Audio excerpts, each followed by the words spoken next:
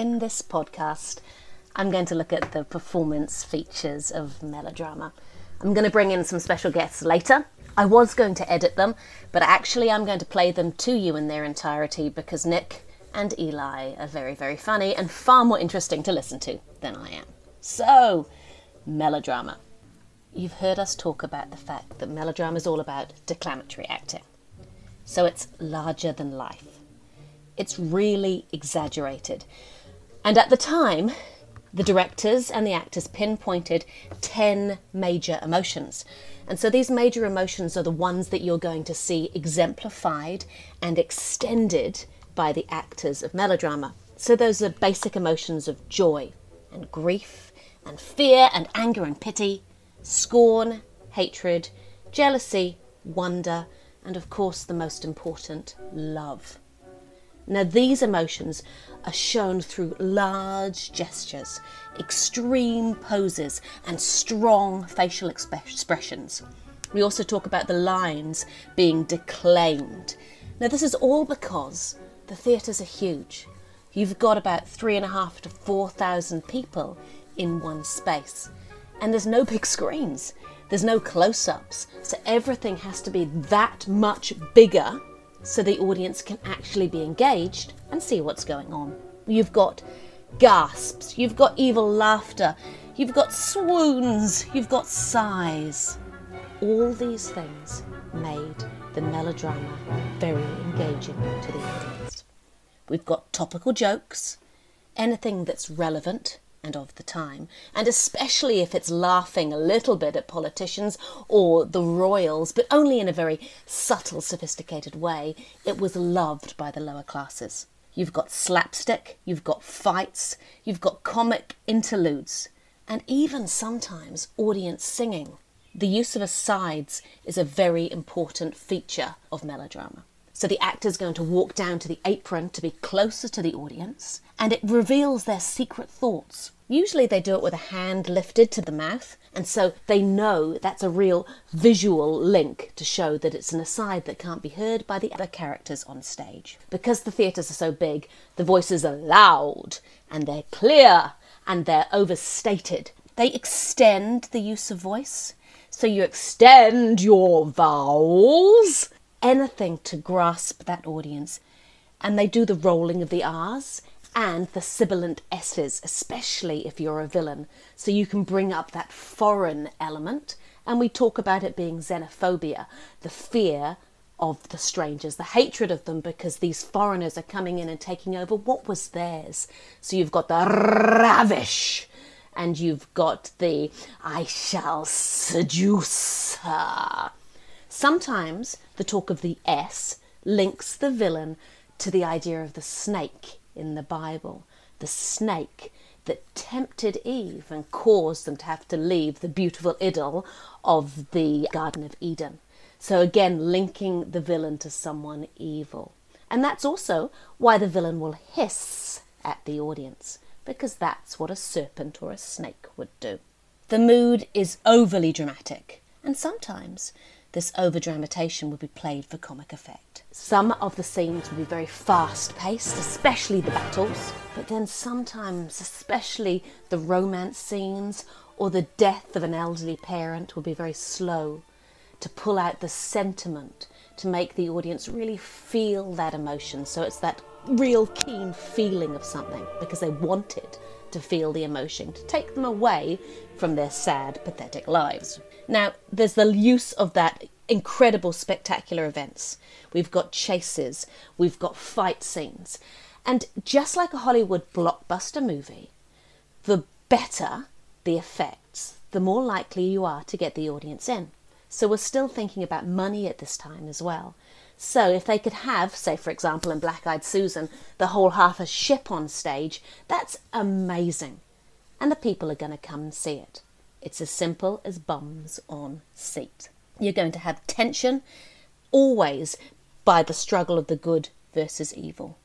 And those really strong emotions are perhaps linked to a moral struggle. What is right? What should I do? And that might be something that the hero has to work through, even though it's really obvious to the audience that it's actually going to turn out and he's going to make the right moral choice. We know that there's great big production numbers, and we know that there's an orchestra in the orchestra pit.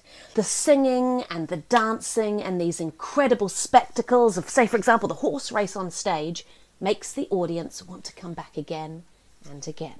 The audience is encouraged to boo, to hiss, and they also had these noisemakers that they would shake, so when the evil villain's name's mentioned, they can make all these noises and they can stamp. And cheering was encouraged for the hero as well. You know about the use of the entrances and exits. Stage left was only ever used for the evil or the dark characters. So left in French is sinistre, and it's the root of the word sinister. Right is always the good and the light. Let's talk to the boys about the use of different voices.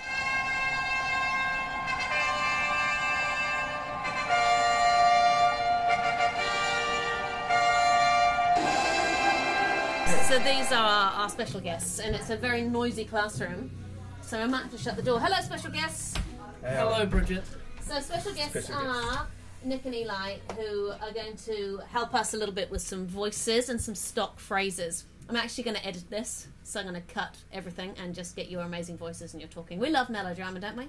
Yep. Melodrama is a thing we do. Okay, so first of all, we're going to look at the villain. Who is the villain? Tell me. He's the bad guy. He is the antagonist. Nick's just staring at the computer like some kind of cool blue lines, dude. Why are there two blue lines? That's the because real we're in question. stereo. Left or right voice. Left or right voice. So I could do like a little bit of ASMR on one side, and then on the other side I come through. But just like that. We're going to start with the villain. So you've told me the villain is the bad guy and the antagonist. Over to you, gentlemen. I want a stock phrase that the villain would say, and can we have the villain's accent? Go. I will ravish you. Mwah! Eli, that was good. We could do a voting system. Thanks, Nick, Mom. why don't you do it? And we'll see who's better. Competition, my bro. I will ravish her. Got the pose in there and everything. He did get the pose, did the but pose. obviously You doesn't did too. translate quite so well to a podcast. So who's the hero? Here's the hero. Heroic, Hermione. A lot of different words beginning with H. He's the one who's gonna save the maiden from the villain. Yeah. Save the day. He is the hero. Voice and stock phrase. Ready? And hero. Leading with Eli. I will save you. I will save you! Oh, you got me there. Oh, He won. good. That's it. There's all the Nice. chin. Maiden. Beautiful maiden. She is absolutely useless, and she just wants to be saved the whole time. I so agree with you. Honestly, it's patriarchy It's all like over, she isn't tries it? to get in trouble half the time. Look, He should just ditch her. She is lovely and helpless, and the love of the hero. He falls just head over heels for her, and she somehow screws it up and Yeah. gets captured Every time. every time. Awesome. So, I want the maiden. Go. Oh, my hero! Sounds like an elderly mother. A bit of a voice guy there. Nicholas, go. My hero! Quite breathy. I like the breathiness. I only love Well, with it. breath in melodrama, breathiness is important for the maiden. Nice. Okay, sidekick. Oh, yup, boss! I'm the evil sidekick, yeah! What is that you want, master? So the sidekick's always a little bit not as good. He's not on the right side of the brain. He's got that to figure I out don't himself. think he has a right side of the brain. And that's actually what happens to every sidekick. Every Couple time of there's an audition, sandwiches, short of a pick. Little fun fact with Eli, which is a little segment we're going to do every time. It's he's called the sidekick because half of his head is missing. because he's been kicked in the side. Don't put that in your exam, but love it. Fun fact with Eli. Finally, elderly parent. Oh yeah, elderly parent. Is that you, my dear? Oh, I'm so sick. Can we have a little bit of consumptive coughing?